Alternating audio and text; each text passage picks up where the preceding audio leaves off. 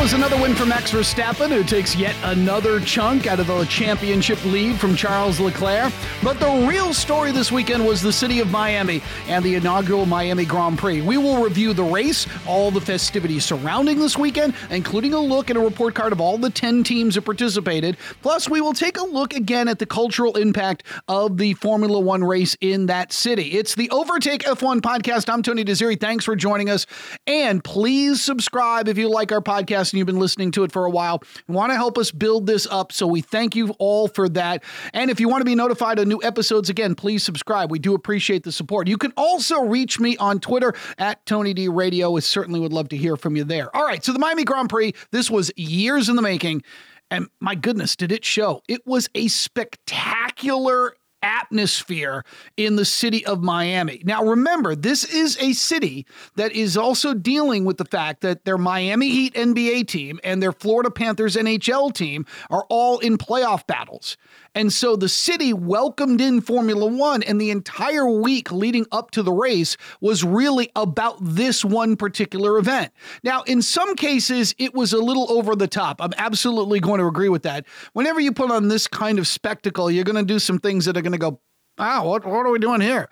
But in the end, this was a major, major event on the American sports calendar. And I was really impressed with how much of an impression it had on the weekend. Like I said earlier, we're in the middle of the NBA playoffs across the country. NHL teams are playing in the postseason. You got Major League Baseball going on. The Kentucky Derby at Churchill Downs was on Saturday. So there was a lot going on this weekend. And the Miami Grand Prix garnered a lot of media hype and a lot of media attention. Think about this. It was on ABC television, with a lot of our sporting events are going off to cable. This was on a major sport, a television network.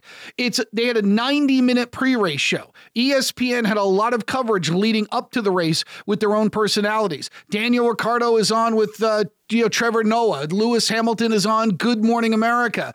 It seemed like the American media was like ready to devour this thing because of two things. One, the resurgent popularity of Formula One in the United States, thanks again to Drive to Survive, and also the fact that Miami's a sexy city. Let's be honest. It's a celebrity-rich city, and so you marry these two together, and that is what you get in terms of the energy and the excitement that was the Miami Grand Prix. And the city of Miami was all in on this race, as I said earlier. I mean, everybody that went to cover this thing said that the entire city was all in on what was going to go on at Miami Gardens over the weekend, and it certainly showed. They opened their arms to the entire Formula One world.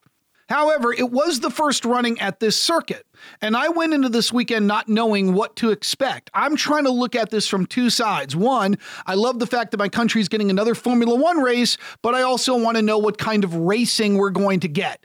There were things certainly about this circuit that I really liked in terms of layout. I loved the speed.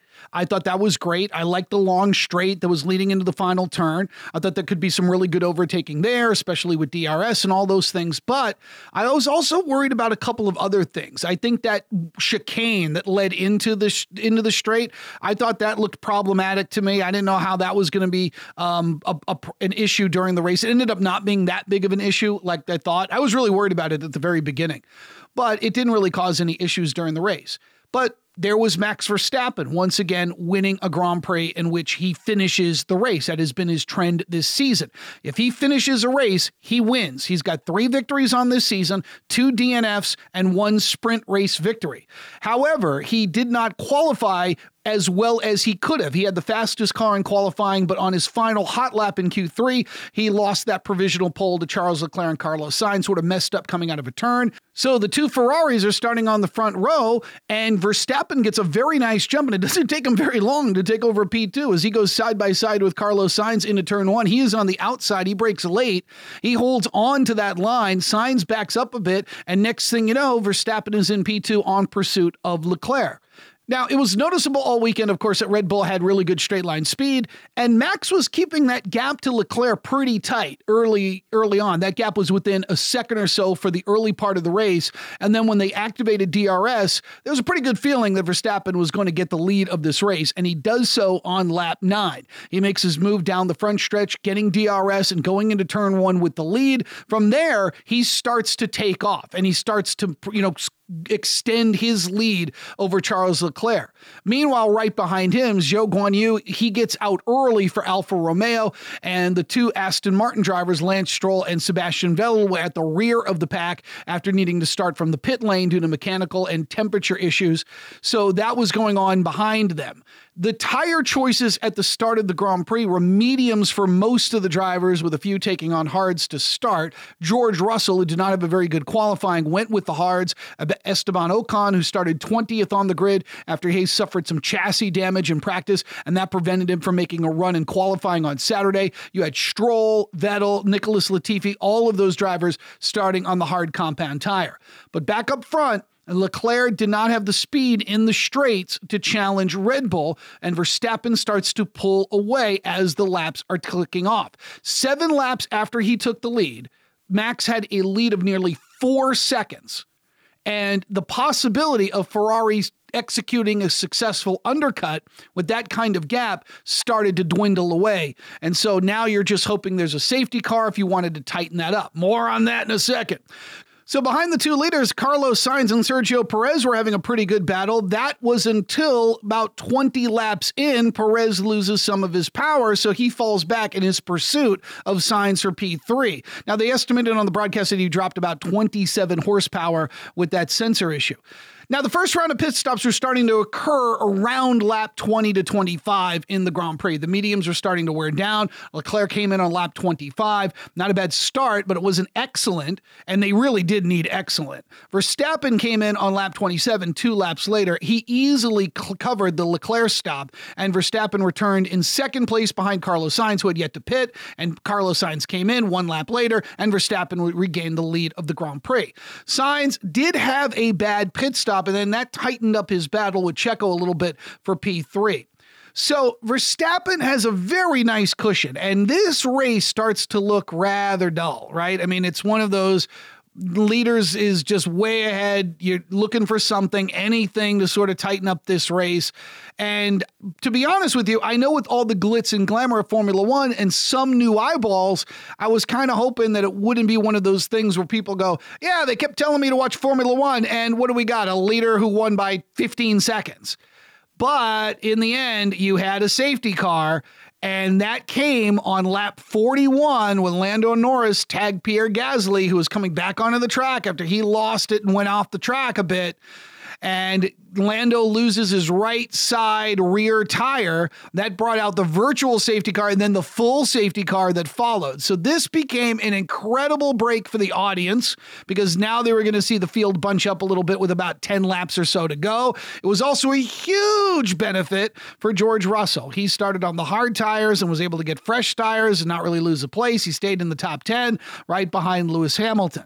Verstappen now had Leclerc on his bumper, and if the Ferrari was going to get the win, they needed to get past Verstappen and then find a way to hold him off in the 3 DRS zones because Verstappen was really, really quick.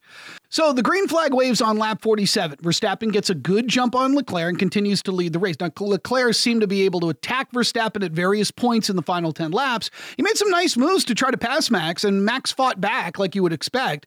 And it was starting to look promising that we might see a real fight to the finish. I mean, I remember Martin Brundle in the broadcast saying, like, Leclerc's got some new life. I mean, he was really fighting to try to grab that position away. But then Max defends just one time too many for the attack, and he gets that lead and he gets a cushion, and that was enough. He put a little distance between the two drivers. Even with DRS, Leclerc couldn't get enough run to make any sort of passing attempt. So now behind the two leaders, however, we had some really interesting developments. Okay, Carlos Sainz was able to hold back Sergio Perez and finish third, and that was a great fight towards the end. Perez was less than a second behind and was able to pass Sainz down the front stretch into turn 1, but kind of overcooked it a little bit. Sainz was able to get the lead back. So what you had was in the final couple of laps, you had Red Bull holding back Ferrari in the front. Then you had Ferrari holding back Red Bull for P3. Mercedes had both of their drivers going head-to-head with George Russell finishing once again ahead of Lewis Hamilton. And Russell, of course, got that huge boost from the safety car. Hamilton, he decided to stay out. He didn't want to risk losing position. They even asked Hamilton what he wanted to do. And he's like, hey, that's not my job. You're supposed to give me this information. Now, just a side note, Russell is the only driver to finish finish in the top 5 in all 5 of the races so far this season. So it ended up a good win for Max Verstappen, a good result for Ferrari. Mercedes had their 2 drivers in the top 10. So let's go over the weekend in our report card for all of the 10 teams coming out of the Miami Grand Prix. And then later on, we'll discuss again this one single event for United States F1 viewers. All right, let's start with Red Bull. It's another great weekend for the team. They had Verstappen on top of the podium. Sergio Perez finished 4th. They probably would have liked to do better having Sergio Perez in the podium ceremony. I'm sure they would have loved it, but in the end, both cars finished the Grand Prix.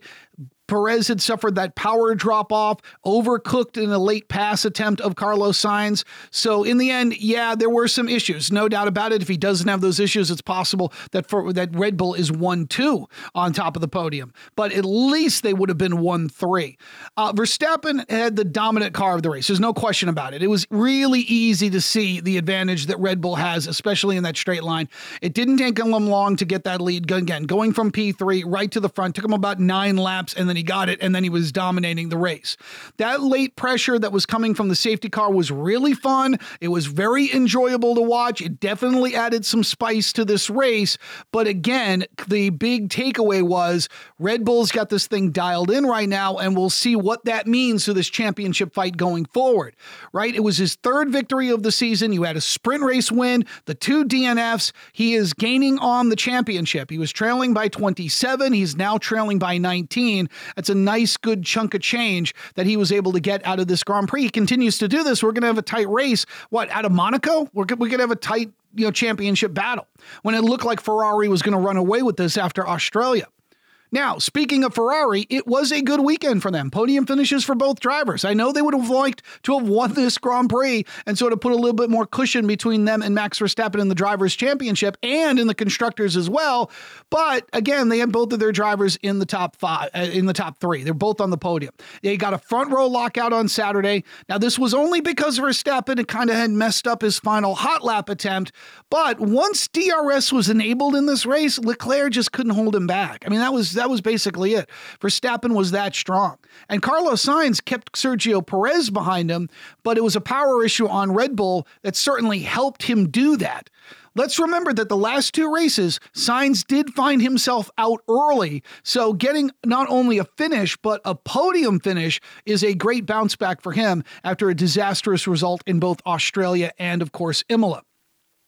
Mercedes, Hamilton finishing 6th, where he started on the grid, but it was Russell that really moved up. He went from P12 at the start of the Grand Prix to P5, and then had everything to do again with the arrival of the safety car. He had started on the hard tires. He kind of fell back in the pack, but once he got it going, he started to make himself back up through the field. It was kind of disappointing. Like at one point on Friday, he had the fastest car in the practice session. And a lot of people are saying, oh, he had it set up right and whatever. I don't care. It's got to be disappointing to feel like you had a really good time in a Friday practice, then to not qualify well, and then to be finishing in the top 5, but feeling like you could have gotten some more, feeling like maybe you could have been really competitive. But it was kind of disappointing for him in that way, but again, he's the only driver to finish in the top 5 in all 5 races, so how disappointed could he possibly be? Hamilton, however, he got unlucky again with this safety car, just like in Jeddah. That just didn't time out for him. He didn't make up any ground, and again, and here's the other thing that I know it keeps getting brought up, he keeps finishing behind his teammate. He once again finished behind George Russell in this Grand Prix. But again, here's Mercedes. They are the best of the rest, if you will. McLaren. Not a good weekend for them, despite having David Beckham in their garage. Lando Norris with the DNF after he hit Pierre Gasly, who was coming back onto the track after going wide. Daniel Ricciardo finished 13th, said afterwards that he spent more time defending than he was attacking. Andreas Seidel said the circuit really didn't fit their car very well, but they were looking to get a few points with Norris before he was taken out of the race. Ricciardo started P14. He couldn't get much going. He was caught up in a DRS train. So overall, a very poor weekend for McLaren. Things just really didn't bounce their way. Alfa Romeo, this was sort of a mixed bag for the Swiss team because Valtteri Bottas finished P7, and that is actually a bit of a disappointment because he was in the top 5 before losing out to both Mercedes drivers. Kind of went a little too wide, and Mercedes, both Russell and Hamilton, were able to overtake him. He was looking at a pretty good finish, but still, it is points for Bottas, who continues to bring them to the team. Zhou Guanyu retired early due to a mechanical issue. He was the first driver out of the race. Williams. It is incredible how Alex Albon continues to get the best out of this car. Seriously, he got points on Sunday, finishing P9, and he didn't have any problems with traffic moving up 9 spots from a P18 qualifying effort. There was some attrition around him, no doubt about it, but he remained untouched. Just another great run for him. I mean, he had the excellent run at Australia where he made those hard tires work all the way to the end, made a quick pit stop, finished got a point out of the steal, had a good run in Imola despite finishing just outside the points. And now he got points on Sunday with a P9 finish. Nicholas Latifi, however, P14, and he didn't really benefit from the safety car having already pitted before it came out. So another bad run for Nicholas Latifi. Now, for Haas, they were looking good with both Mick Schumacher and Kevin Magnussen. Both were running near the points, which for Mick would have been like his first points in Formula One, right? So how exciting was that? But it wasn't to be because their cars were like magnets to the Aston Martin. I mean, seriously, magnets. Schumacher ran into Vettel. Magnussen had problems with Lance Stroll. Neither driver finished in the points. Magnussen had a DNF and Schumacher finishing P15.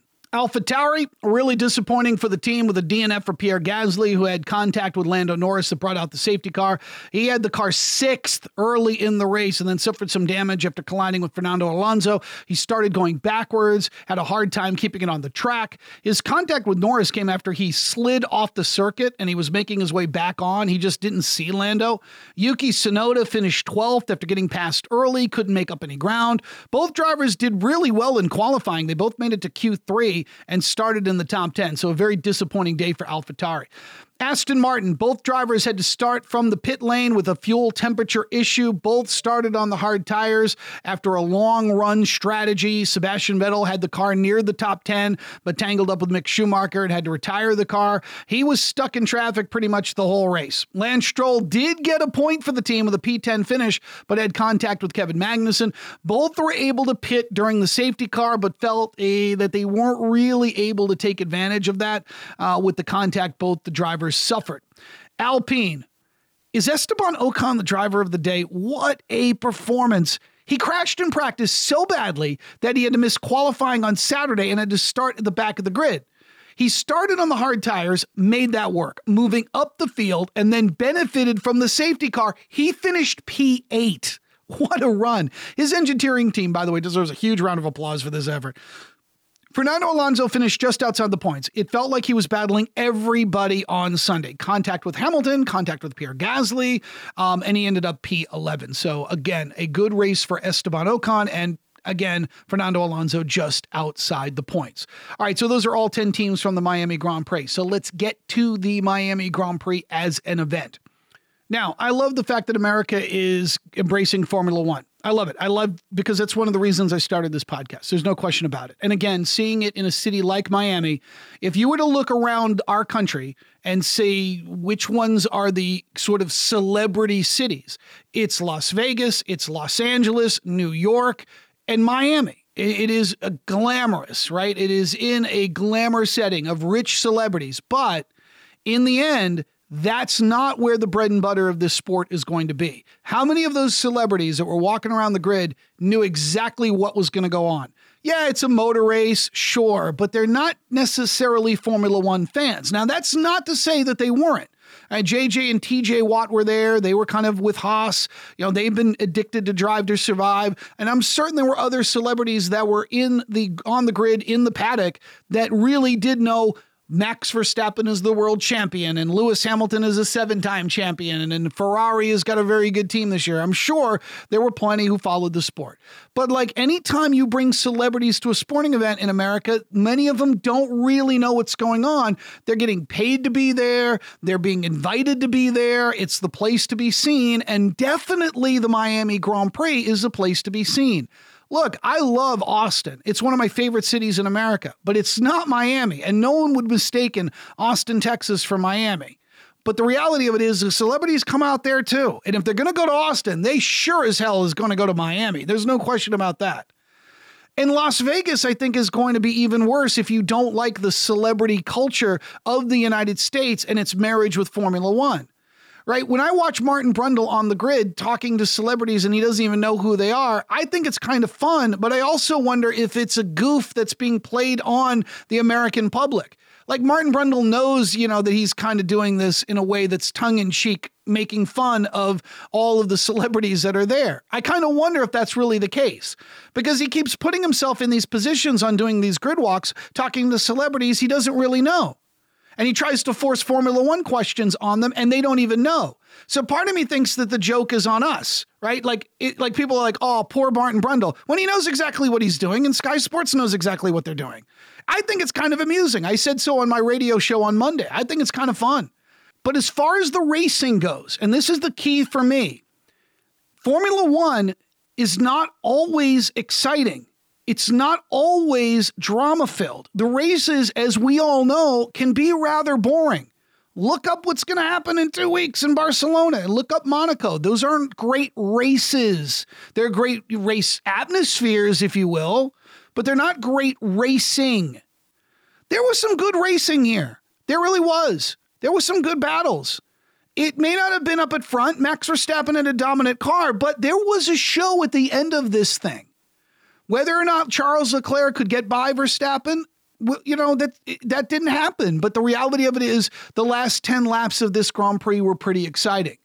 Now, the question is, all the new fans that kind of jumped in on this because of the hype and all of the promotion of the Miami Grand Prix, what will they think of Barcelona and Monaco if the racing isn't all that entertaining? To me, I think the thing that this sport does well is something that is very, very foreign to the American audience. And that is this. In the United States, we tend to look at who won the championship and then everybody else lost. To me, that is different than Formula One, where teams not only try to be competitive, they try to outdo their realistic expectation. And when they do, they're genuinely excited about that result. Now, don't get me wrong. We do a little bit of that in our NBA, NFL, Major League Baseball. We do a little bit of that. If a team overachieves from our expectation. I mean, if you're an NFL team that was predicted to win get 3 wins with a rookie quarterback, and you make a significant run towards a playoff berth but come up short, there's genuinely excitement going into the next season. So don't get me wrong. But what I'm saying is we could have a race which Red Bull wins, Ferrari comes in second, but Haas picks up points, right? Or Williams gets points, or Esteban Ocon finishes P9 after starting 20th on the grid. And those stories that occur within the Grand Prix, they add to the overall picture. It isn't Max Verstappen just won the Miami Grand Prix and everything else is irrelevant. There were relevant results at the end of this. There's a way we can dissect how this race came through for everybody. It's one of the reasons that in my review, I give a full team report card, because it isn't always just about Red Bull or Ferrari winning or Mercedes winning or whatever it may be year to year, that the teams have their own expectations of what is reasonable for them in terms of their competitiveness. And did they exceed that, or was it disappointing based on what they thought they could do? Nobody on Alfa Romeo thinks they're going to beat Max Verstappen head to head. Nobody. Right. But they can win a Grand Prix if there's some attrition or something happens. And we've seen that over and over again. That's a little foreign to the American sports public, right? Where we kind of get accustomed to second is the first loser mentality. And I wonder how much that will play to an American audience, because I think those are the things that are kind of really interesting to contrast the way we view sports here in this country. But overall, again, I am happy that for the first time in my lifetime, Formula One races are being taken seriously that are held in the United States, because they've come to the United States many times, as many of you know. And yet there has never been hype and hoopla. The 2005 disaster at Indianapolis, I barely remember that being a big story here in this country. And I was doing sports radio at the time, and I followed that race at the time. But I don't remember everybody else jumping up and down, screaming how horrible it was. That was a Formula One issue, but in the American media didn't really pay attention to it other than to sort of make fun of it, when there was only a handful of cars on the grid due to the protest. The sport has been in the United States many times. Nothing like this. Nothing like this. Las Vegas is going to be Miami plus 10 when they go there next year. And Miami was as glamorous and glitzy and showboaty as I've seen any event here in the United States. But it's going to be that way when the United States hosts the World Cup. It is that way when the United States hosts the Olympics. Anytime there's a major kind of world event where the world media sort of comes into this country, we bring out every single famous person we possibly can to showcase our celebrity culture. And whether or not that's good or bad, I'll let you guys decide. For me, I just hope the sport was enticing enough. I hope the competitiveness was enticing enough to continue to grow this audience. I hope people didn't see some celebrities and go, I don't really want to be a part of this. Fake marina, fake water, and think to themselves, this is a sport for the rich and famous. We have those moments. Of course, Monte Carlo is a glamorous city. Of course it is. It's been that way since it started running Grand Prix through the streets through their streets, right? Abu Dhabi, look at Abu Dhabi and the yachts that are on the water. But it's not always about that, right? It's not always about that. And that's what I hope that we get, that the audience of America sees Formula One for the competitiveness of the teams, the eliteness of the drivers, the eliteness of these cars, the engineering that goes behind them, the global nature of this, driving and racing around the world. That's what I hope. That's what I hope. The different circuits and the different layouts. That is my hope for this.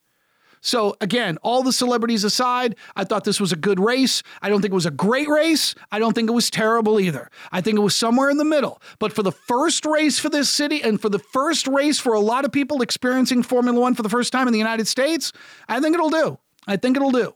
All right, we will come back in about a week or so. We'll give you our preview of Barcelona and get ready for the Spa Grand Prix, and of course have a review of that race. Thank you all for listening. Again, I can't stress this enough. Please subscribe to the channel if you like what we're doing and never miss an episode. Also, leave us a 5-star review. That really helps us grow the channel. And if you could, share it with your friends who are also Formula One fans. We keep seeing this grow and grow and grow, and we love it, so we thank all of you very much. Again, if you want to hit me up on Twitter, you can at Tony D Radio. I'd love to hear your thoughts and comments on Formula One, so let me know about that. I'm Tony Desiri, and this is the Overtake F1 Podcast. We'll see you in a week for the Barcelona preview.